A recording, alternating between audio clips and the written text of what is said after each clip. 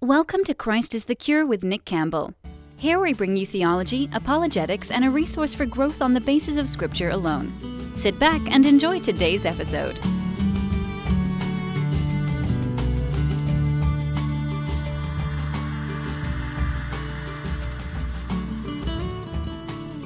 Hey everyone, welcome back to the show. This is episode 64, and today we're going to be talking about a topic that has been requested quite a few times, and that is my testimony.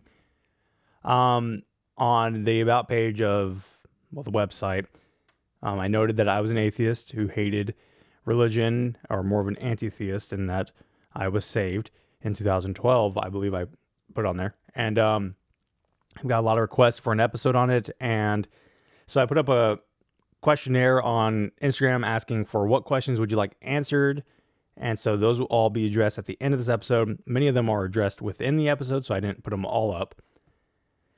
And at times the timeline gets jumbled for me. A lot of things happen. There's a lot of factors in my conversion, and so I didn't include them all, but I included all the highlights, so to speak.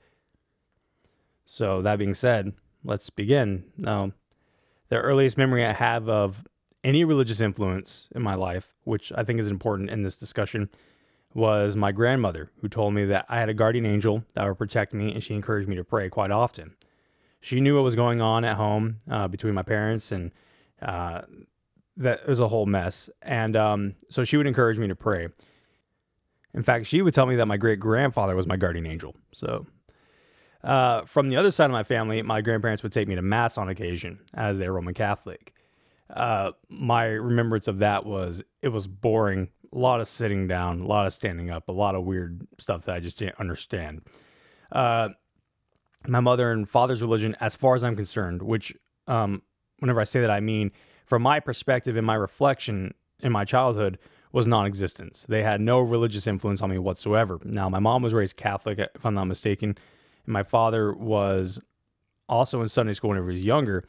But in terms of what they imparted to me was nothing, and I don't really know what they believed in that time frame, and I haven't really thought to ask them. My dad just says that he believed that God exists, but it never really went further than that. As for my mom, I know more of what she believed whenever I was in high school, and by that time it was completely two separate roads. So regardless, I remember praying as a young child in the midst of my dysfunctional household, which is a very tame way of describing my household. And I want to note that I have no ill feelings or grudges over my childhood, despite how dysfunctional it was. This, of course, is something that I'm saying for my mother, who's likely listening, and the same goes to my father. But I have spoken to him many times about the graces of God in those days and how those moments were used to mold me into who I am today. So I see joy in that time. I got over the pain of various things quickly in my conversion, and I thank God for that quite often. I digress. Anyway, I remember praying at many times when I was young, and it was usually in the midst of my parents' fights or a day after being bullied. I was bullied quite often at school, and I was also the kind of the troublemaker at school as well. So it was this weird dynamic between being bullied and being the troublemaker. I was just that kid, I guess. Anyway, I prayed frequently enough that I actually had a journal that was dedicated to prayer. And I remember there was many nights that I would stay up past my bedtime, asking God to help me at school, to stop my parents from fighting, to basically fix everything that was going wrong. And at one point, and I don't remember what caused it, but I came home in a fit of rage. I ripped up the journal, threw it away, and this was kind of like the tipping point. And this was my so-called realization that God wasn't doing anything. I was fairly young here, so this set in really early. In fact, it was in this time or moment that periods of unanswered prayers built the basis of God wasn't doing anything, and if what I had been taught about God was correct, then God didn't actually exist. It's an easy logical jump for a kid. Prayer was supposed to be the means by which God heard and helped me, though there was no answer. Therefore, I concluded that nobody was actually there. Additionally, at this age, I had a heavy interest in mythology. I loved Egyptian mythology. I loved Norse mythology in particular. So it wasn't a logical leap for me to conclude that this God was also just a part of mythology. I was young when this set in, like I said. My precise age, I'm not sure. I want to say somewhere between 7 or 8 or 9. And my memory in this period of my childhood fails me, and the timeline gets jumbled. And I have a tendency to have that kind of memory. I remember moments more than I remember timelines, and it's very, very frustrating, honestly. Because moments and ages and all that gets different. In fact, I'm pretty sure at this time my dad had left, and that was probably one of the factors in that. My dad had left the house, they were separated, and my mom had remarried. And so instead of fixing my parents' marriage or my parents' relationship, God separated them. And so for me, that was probably the tipping point, because I'm pretty sure at that age, because that journal I had was one that I had whenever my mom was married to my stepdad before they separated. And so this was the culmination, if that's the correct way to say that word, of everything that happened up to that point. And looking back, of course, now it was completely right for them to separate, because it was pretty horrid in a lot of instances. Anyway, so this seed would basically grow for many, many years until about 2011. So over the years, I would challenge people in my schools who believed in God or expressed a slight belief in God. I would actively challenge the Christian clubs, and in high school, I even self-published a work called The Anti-Bible. Very mature, I know. And this work was basically what I thought to be refuting the Christian Bible and thus God. In this time, I continued studying mythology for fun, namely Norse mythology, though I can't remember a lick of Norse mythology anymore beyond the Marvel Cinematic Universe. Along with Norse mythology, I enjoyed reading works I knew would offend Christians, such as the Satanic Bible. I took up the hobby of songwriting. I played music for a while. I still play music on occasion just for fun. And I wrote a song in particular about how people should blame God for the existence of evil, cancer, genocide, etc. Evil was an apparent flaw within Christianity, and because of God's sovereignty, I attribute all evil to him. We see this quite often today, don't we? What is interesting now is that God's sovereignty was one of the easiest concepts for me to accept after meeting Christ. And, well, this kind of gives you an idea of my mentality. And I was continuously aggressive, always starting something. I'm talking like every class. I would find something to nitpick on about every single thing. And that's just who I was. On occasion, I did get the challenge from someone who believed that I was attacking Christianity because it was true, but I just used the brush off that. No, it's just the most popular religion, which made it more fun. There was more to go after. I participated in some debates on the topic, and I would win by not good argumentation, but silence from the opponent. Not necessarily because my points were actually good. And in the end, this basically fed my egotistical atheism.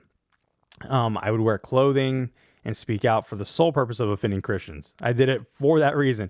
And when I reflect on these times, I genuinely enjoyed what I did to people's faith. I would also point to my past in the discussion, my childhood, as proof that God didn't exist, using an emotional appeal, the misfortune of my childhood, to win arguments, and pointing out that life was a matter of the luck of the draw. And I would point out other people's lives, say, look, you had a good life, you had a good time, so it's easy for you to believe in God. I, on the other hand, cannot believe in God because of what happened to me. You just got lucky. That was basically my argumentation from there, which honestly, if you're listening to this is very familiar if you've discussed with people outside of the faith. Interestingly, I didn't start thinking too philosophically until later on. I had a game where I would design the perfect God. It was just kind of a fun game for me, which of course that God reflected my ideas and my will. And this is what man does. He makes God into his image. Anyway, I digress. Over the years, this went on, and over the years, I slowly began to slip more and more into drugs and alcohol. And whenever I say I began to slip into drugs and alcohol, it at first was not because of the negativity in my life. As far as I was consciously aware, it was because I just wanted to try different things. It seemed like it'd be a fun thing to do, so I did. Which I was never influenced by peer pressure. People around me never influenced me in terms of what I did or how I acted. I hung out with everyone that I could. I didn't really discriminate in that way. I would just challenge people's religious beliefs. That was the one thing that if you brought that up in discussion with me, you didn't want to be around me, but everywhere else, I got along fairly well with other people. So one instance that I want to mention that I will never forget was whenever I was at a bus stop on my way to my drummer's house, because I was in a band and we had a show that night. And this woman began to share the gospel with me at the bus stop. I sat there. I remember her face. I remember what she looks like. And so this is kind of one of those things that just stuck for some reason. I guess not just for some reason, but for God's reasons. And that'll come back later on. But I sat there and I thought, wow, this is nonsense. And I pitied her. I had the audacity to tell this woman that Christianity was a crutch, a coping mechanism for the difficulties of life. And her response was something like, in some sense, it is, except without the gospel, you have no life, only death.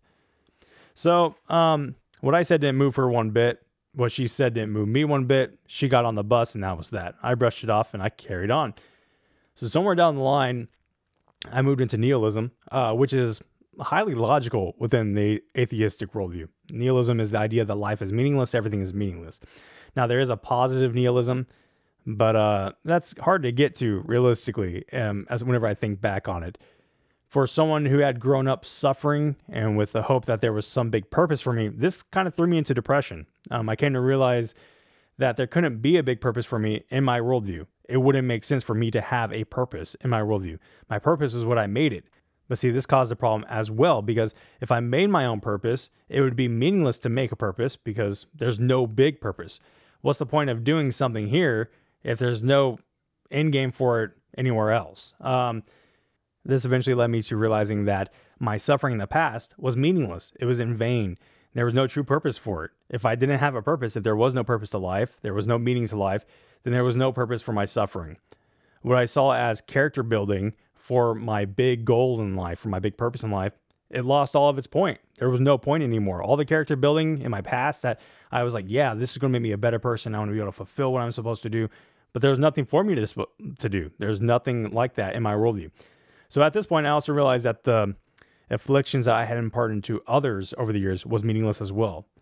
And I took this as I took moments from their lives and ruined those moments for no reason. I took a piece of their limited life and I ruined it.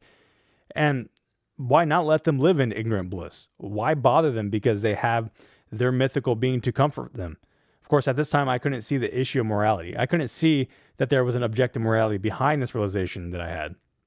I had done bad things, and in that, I had the idea that redemption for doing those things was impossible. There was no means of achieving redemption for those moments that I stole from those people. But at the same time, I was blind to the fact that there was no reason to seek out redemption if everything's meaningless. What's the point of wanting redemption from that? So that was that weird kind of loop that I got stuck in. And I think it's important to express my mentality through all this because that it was important in terms of my journey.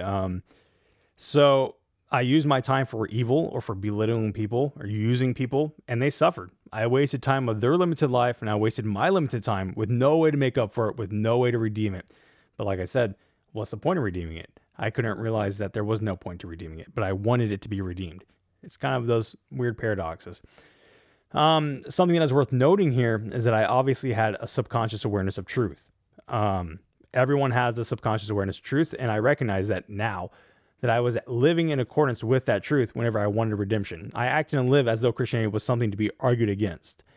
I actively hated the ideology that made up the Christian God, but, and this is a big but, I fully convinced in my conscious mind believed that there was no God. As far as I am concerned, as far as I was concerned, I did not believe in a God. Now, whether or not I was operating on this subconsciously is a different thing. And I think we see this all the time in atheists who actively go after God. We wonder, why do you pursue an attack on something you don't believe in? We made the conclusion, and rightly so, according to Romans 1, that they know God exists and that they're lashing out consciously against their subconscious knowledge. Here's the thing.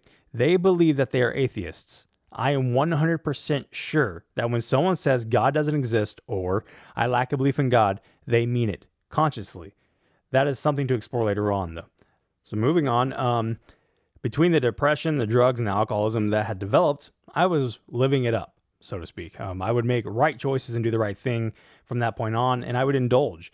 Many nights were spent drinking until the sun rose, and this is the point where the timeline really starts to blur. And so at this point in my life, from basically my conversion, my timeline's all messed up, and it's a shame.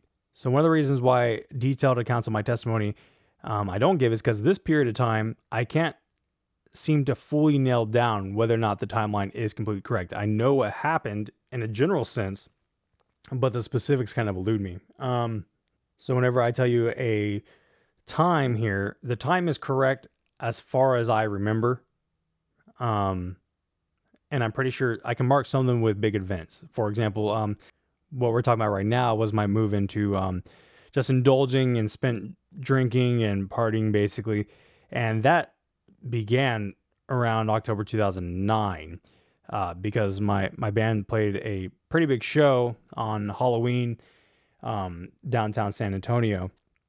And so within this time frame, I was reminded in a variety of ways the words of the evangelist at the bus stop. Without the gospel, you have no life, only death. Now, this stuck with me here because this is how I felt. I felt bland, dark, empty, a bag of chance waiting for decay. And I don't remember the details of how it happened, but there were several factors that eventually led to me quitting the band and moving out to Bandera, Texas. And I used job searching as an excuse. In reality, I wanted to be alone, and if I remember correctly, I moved in mid-June 2010. So whenever it comes to the situation with my band, there's a lot of things happening internally and externally. A lot of the things that were happening internally, I was struggling with because I didn't want to talk about. I like every person who's going through something, they don't really want to talk about it. I didn't want to talk about what was going on in my head. I put on face and I would do the things, and so whenever I quit, I remember everyone was like, what just happened? But it was something I had to do, especially looking back now. In fact, I had to explain this to my buddy Josh a couple of years later because I kind of just like left him, and he was my best friend in high school. And so, yeah, that's just one of those things. So I used job searching as an excuse to leave. So I moved in mid-June 2010, and it was in this time frame that I came to consider myself a partial agnostic. Or agnostic atheist is what they're called now, I think.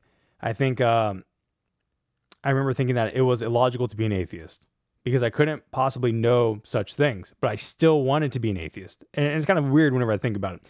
So whenever someone asked, which nobody really did whenever, you're out and about in life, I would tell them that I was an atheist. Well, why? Well, because I still didn't want to talk about it. I didn't want to hear about it. I didn't want to do anything about it. If I'm not mistaken, I introduced myself to my wife as an atheist for that reason. It was easier to be an atheist than an agnostic. Whenever you're an agnostic, you have to explain yourself more. Whenever you're an atheist, you can just say, I don't believe. That's it. It's easier. So I was genuinely an atheist for a long time until about 2010, whenever I was kind of on the fence between agnostics and atheist. So I got a job, I continued drinking, and this went on for a little while. I'm not sure how long. It can't be too long. But everything does blur together here because I really didn't sleep much. I remember being in a state of utter darkness. My perception was darkness. I just remember feeling like literally everything was black and gray around me. And my conscience just kept pushing me on the reflections that I had prior about no purpose and about all the wrongs I had done to people, how I'd used people for whatever I wanted. And so I was extremely aware of my sins, but I was not aware of the terminology sin. I was not aware of what they were. It kept pushing, and peace became more distant, and the drinking got heavier, and the amount I was drinking was ridiculous. It was ridiculous. But there was a moment where things became a little bit more clear in the timeline, and it was basically after I had gotten my job in Boerne, whenever I met the girl who would eventually become my wife. She was a light in this world, and I was drawn to her. She was the most beautiful girl I had ever seen, and as soon as I saw her, I was like, this girl's amazing. Though she was, and still is, way out of my league. And I believe it was around this time that God's effectual calling began in my life, in 2010. So if you want to kind of note that, I believe that the effectual calling of God began with the spark of light. And how all of that plays out is kind of a mystery. But anyway, in order to be more presentable, I cut back on drinking quite a bit. And Rebecca, my wife, was very straightforward and disapproval of the way I drank when I did. In many ways, she was the reason why I was stable enough to seek truth and see truth. And that's just one of the amazing things God did in my life. As time went on from this point, I was somehow shifted into the question of what is truth. This is where that clarity, where I was forced to think because I wasn't destroying my brain with alcohol. I was forced to think about more deep questions. Before it was drink, play music, party, go to sleep, go to work, if I did sleep. And now that I had cut back and I saw Rebecca and I was wanting to be with her, the questions that I had neglected before started coming back. Well, what is truth? And then the morality question came to mind. What is morality? What is the standard? I was left with the conviction that my past couldn't have been meaningless. It just couldn't have. I refused to believe that my past was meaningless. It, at the very least, helped me become who I was. The problem was that who I was, in my mind, was a terrible person, a sinner. I just didn't know that phraseology yet, a sinner. I was stuck in the conviction with no means of releasing that pressure. Somehow, in this mess of a timeline, my mother had just been miraculously healed by Jesus from schizophrenia, which rocked my naturalistic worldview even more. So I was still agnostic atheist in this time. I was a naturalist still, and I was getting more concerned about truth and seeking out ideologies and stuff like that. But it was my mom's conversion from what I knew her as to a Christian and being healed from schizophrenia that really just kind of like shook my world. And just as well, she managed to reconcile all things of her past. She made peace with her past. She was healed from an incurable psychological disorder. She stopped doing drugs. And this led me into an examination of different philosophies and religions. She's actually going to have a book coming out relatively soon, I think, about her story. And her testimony is something that just blows me away, really. So what I read and what I read about, if I'm honest, I don't remember the details of. I remember reading about religions in the general sense. I read about Buddhism, Taoism. I loved Eastern religions, Jainism, and I appreciated the Eastern religions because there was no deity involved. It was, there's karma, there's good, there's bad, and you basically live a moral life. It doesn't matter who you follow, really, as long as you do things correctly. So those were appealing because it avoided theism. So something to note here is that Rebecca, who of course is now my wife, she was my girlfriend in 2012. We got married in December 22nd, 2012, but her family were instrumental to my journey in different ways. My father-in-law, who is easily one of the most intelligent people I've ever met, was a believer, and this baffled me. My mother-in-law's compassion and concern and acceptance was peculiar. And Rebecca was just compassionate and seemed to look past the mess I was. So this kind of got me starting to reevaluate Christianity. So what I thought I knew about the people of Christianity was a bit off, at least. And what do I mean by that? Well, I mean, from my point of view, Christians were hypocrites. They were rude. They thought they knew it all. And they also weren't intelligent. Rebecca's family basically destroyed all those stereotypes for me.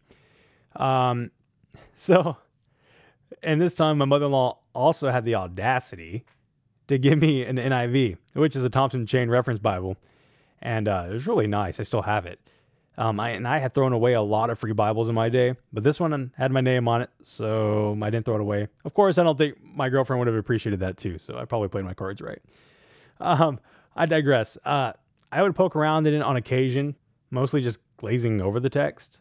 But I do remember one time reading through Romans 1-3 one night, and I was just like, nope, I don't want no part of that. Which is funny now because I love Romans. And eventually I remember thinking about Christianity and thought, well, if there was any historical figure that is admirable and that I would like to be like, it was like Jesus. I mean, he was the opposite of me in the best way possible. I found that appealing. And I think I even made a Facebook post that basically said something like, well, Jesus is cool. If there's anyone I want to be like, it's him. So in this time, I almost got baptized. And Rebecca couldn't understand why I was being flaky about it. But of course, I knew I just wasn't sharing. I wasn't completely sold. I just wasn't. I don't remember what I thought about baptism, but I knew that it meant that I was in. And I just wasn't. And so I can't remember how long I was on the fence or how long that mentality went on. And I probably should have consulted Rebecca on the timeline a bit whenever I was making this. But anyway, this will suffice. So I just remember that one night I went out with some friends and we had a good time. It was pretty mild because I had cut back on drinking and I had to drive home. Of course, that didn't stop me in the past before, but regardless, when I left to head home, I remember feeling this wave of guilt of all the questions and all the wrongs and all those things that I had struggled with over and over again. And I just remember feeling terror, which was something that was new to this. The depression was normal. The guilt was normal, but this time there was an element of terror on it. And at this point, I had read enough of the Bible to know about the wrath of God. And of course, that makes me think of Romans 1-3 again. And I remember having the thought, or perhaps a prayer, on repeat, on the drive home, I don't want to live like this anymore. So I got home and I opened up the Gospel of John, and eventually I got to John 8:58. Very truly, I tell you, Jesus answered, before Abraham was, I am. I had ridiculed the New Testament enough to know the story of the burning bush. And through the illumination of the Holy Spirit, John 8:58 brought to life the reality of who Jesus was. He was no longer a mere man in my sight, no longer a mere historical figure, but God in the flesh. Now, this was something weird that I realized after the fact, that I didn't know that Christians thought Jesus was God. And I don't know if that's normal for people outside of Christianity, but I didn't know that. And so whenever I read this, I was like, this adds a whole nother element of claim, of audacious claims to the Bible. But here I realized that this was an account of a historical figure. And this conviction became wild and just burned throughout my mind. And this conviction of my sin grew more and more in this time period. I was faced with the reality that Jesus' call was God's call. Whenever Jesus calls you to him, it is God calling you to him. I understood this appeal, his perfections, his authority. About a week later, I believe, after reading up on the gospel, because I didn't really know what the gospel was. I had heard the word thrown around, and so I looked it up, and I did a lot of reading, and I think Got Questions was one of the places that I went to. And I prayed for the first time in years, in which I begged for the forgiveness of my sins and for the forgiveness from all the years of slander I'd spoken against God. In fact, it took me a long time to get over all the slander and all the things I had done against God directly, about all the times I had spoken against him, his son, and his people, and all the times I had discouraged people in the faith, all the times I made people stumble. I remember pleading, and I did not want to live with this burden of sins. I did not want to be an enemy of God because I knew that I would not win. And it was in this time that I felt a peace that I had not experienced before. This was the moment to me that I was saved. And it was weird because it was kind of like there's a lot of research in the background that kind of led to this. But at the end of the day, it was the Word of God and the Holy Spirit that made it real, which is probably why I can't remember much of the details of the research nowadays. So the same week, I was baptized on July 21st, 2012 by my father-in-law. And that was one week I just can't forget. The light turned on, life made more sense, and things started clicking. Wounds started healing, and things changed dramatically that week for me. Everything. I also remember vividly doing a Bible study sometime after I got married, and I revisited John 8:58. It was like 3 a.m, and I just couldn't sleep or whatever, so I got up and I was reading John 8:58. Well, John 8, and I got to 8:58. And I remember it hitting me really hard again, but this time it was different. This time it was reverent, awesome wonder of this connection. It's like, wow, Jesus is God. He said, I am. He is Yahweh. And it was no longer terror and realization as it was before, but reverent awareness. And it's a great reminder for me. It's still one of my favorite verses, if not my favorite verse. And I remember the next morning, Rebecca got him. I was like, man, this was awesome. I had that realization. Yeah, Jesus is God. It's like, yeah, I already knew that, but I had the realization like twice over. And from a different perspective, it's like, man, it was just something else. So I always have to apologize whenever it comes to my testimony in terms of the timeline and the specific details, especially now, because this is 30 minutes long and I didn't even get into the very specific details. My mind was dark, debased, and ultimately clouded in sin. I remember highlights, and sometimes the order kind of escapes me. This seems to be the most consistent order whenever I reflect on the things of the past. In the times that I have told my testimony, this is the most consistent order that I can think of. What I know for certain is between the summer of July 2010 to 2012, I was in some type of process of conversion. So I've kind of juggled this in my mind about regeneration, effectual calling, etc. with my conversion. But honestly, it's hard to pinpoint. Effectual calling could have started whenever I started research or my mom's conversion. But at some point, I believe it started whenever I had first met my wife. If you have any ideas regarding that after hearing this, please let me know what you think, because I've always been really curious about that, and I'd be curious to hear what you think. When were you regenerated? When were you converted?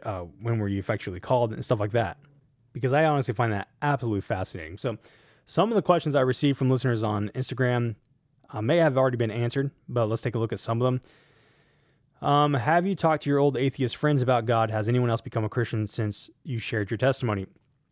The answer is yeah, I have actually. I was probably the most extreme atheist of the people I hung out with. And I talked extensively with a number of people from my past on the topic and shared the gospel with them, including my father. In terms of the second half of the question, actually, yes. I had the pleasure of baptizing my friend Josh, who had been agnostic, and he's actually behind the scenes on this show. He runs the website, and he helps me with all the technical aspects, and he'll probably be working on the branch off that we've been talking about. Was there a hurtful experience in your past that caused you to be hardened to God?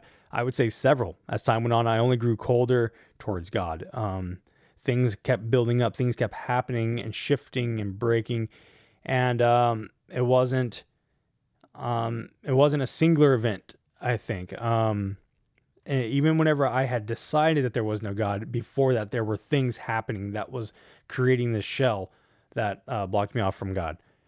Did you have any issues with the sufficiency or authority of Scripture? Honestly, this is one of the first things I recognized whenever I was conducting research. One of the earliest things I accepted was the sufficiency and authority of Scripture whenever I was a Christian, though it wasn't defined or clear, if that makes sense. I didn't have the doctrine of the Bible lined out in my head. It's just that I assumed the authority and sufficiency of Scripture after becoming a Christian. Before my conversion, I first accepted the historical reliability of the Bible, because you can have the historical events be true, but from my view, the miraculous events weren't necessarily true. They were just added in and explained by miracles, but probably explained by, or probably being natural phenomena or something like that. So I believe historically, Jesus was real, and that the events were likely true about Israel and stuff like that. And honestly, you won't find many historians who believe that Jesus didn't exist because of the evidence of Jesus' existence. And so I was okay with that. And I think many atheists are okay with that. They just assume he's just a normal man. People made up a little bit of stories and threw him in there and stuff like that.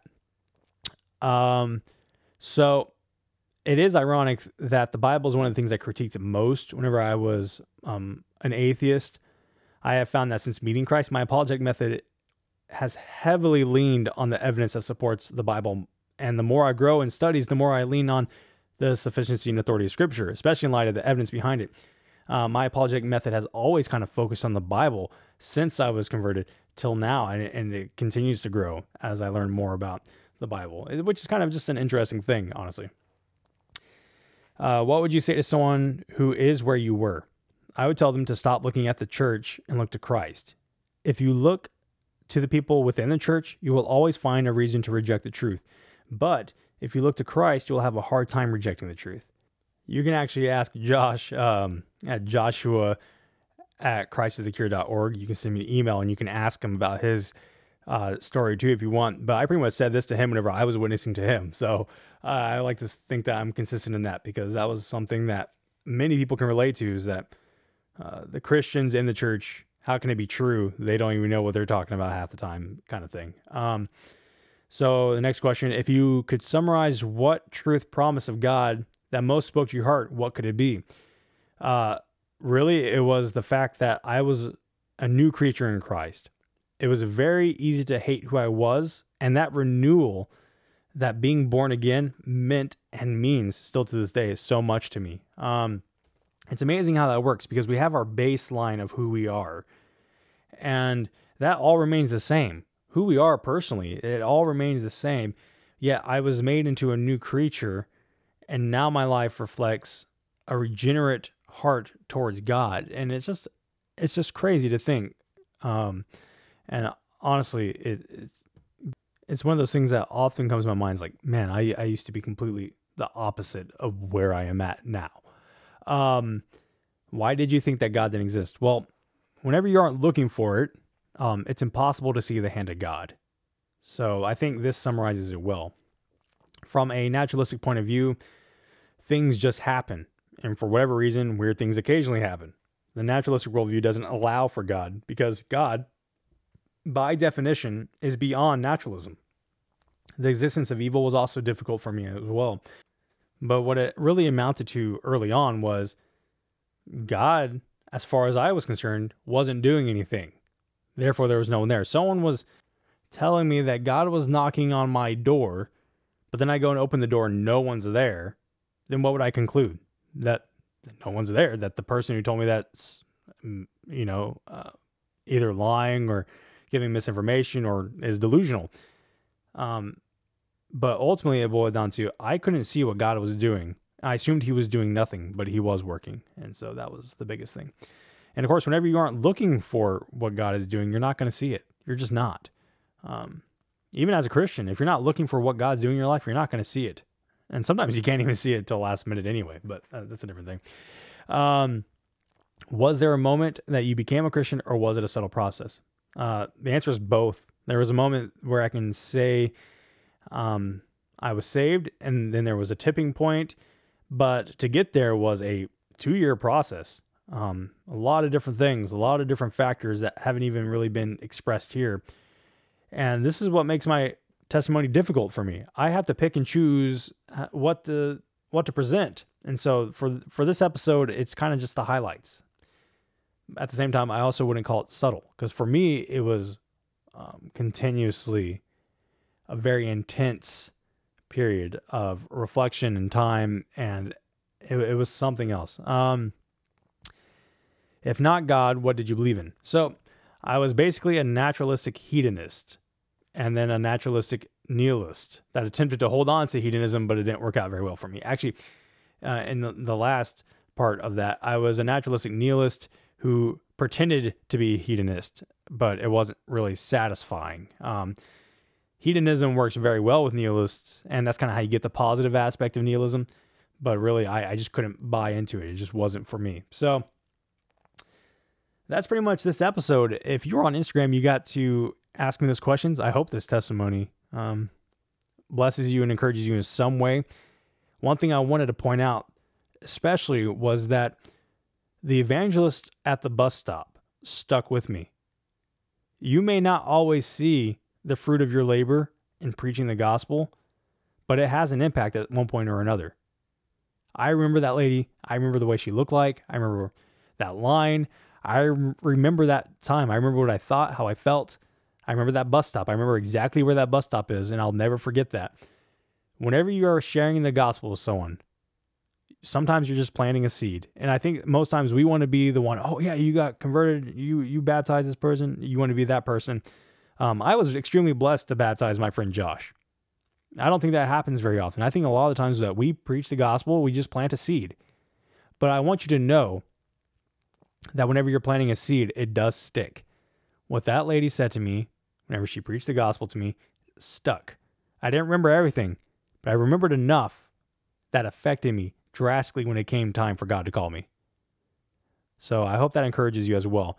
If you have any more questions, feel free to email me at nick.campbell@christisthecure.org. Also, if you feel led to be a patron of this show, you can go to patreon.com/christisthecure, and you will get the perk of getting episodes a day early on Wednesdays instead of Thursdays. And just as well, you will have access to every single episode in the show's history.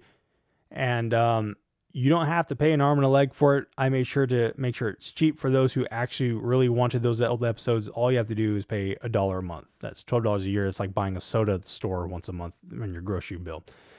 That being said, I hope you guys have a great weekend. We have a great guest coming up soon. And there's also a book giveaway on Instagram. Go to Instagram at christ.is.the.cure and enter in to win The Real Martin Luther by Josh Hammond. And I'm giving away 3 copies just in time for Reformation Day, so you get some Reformation Day reading. And that's all I got for you today. God bless you all. Have a great weekend. Adios.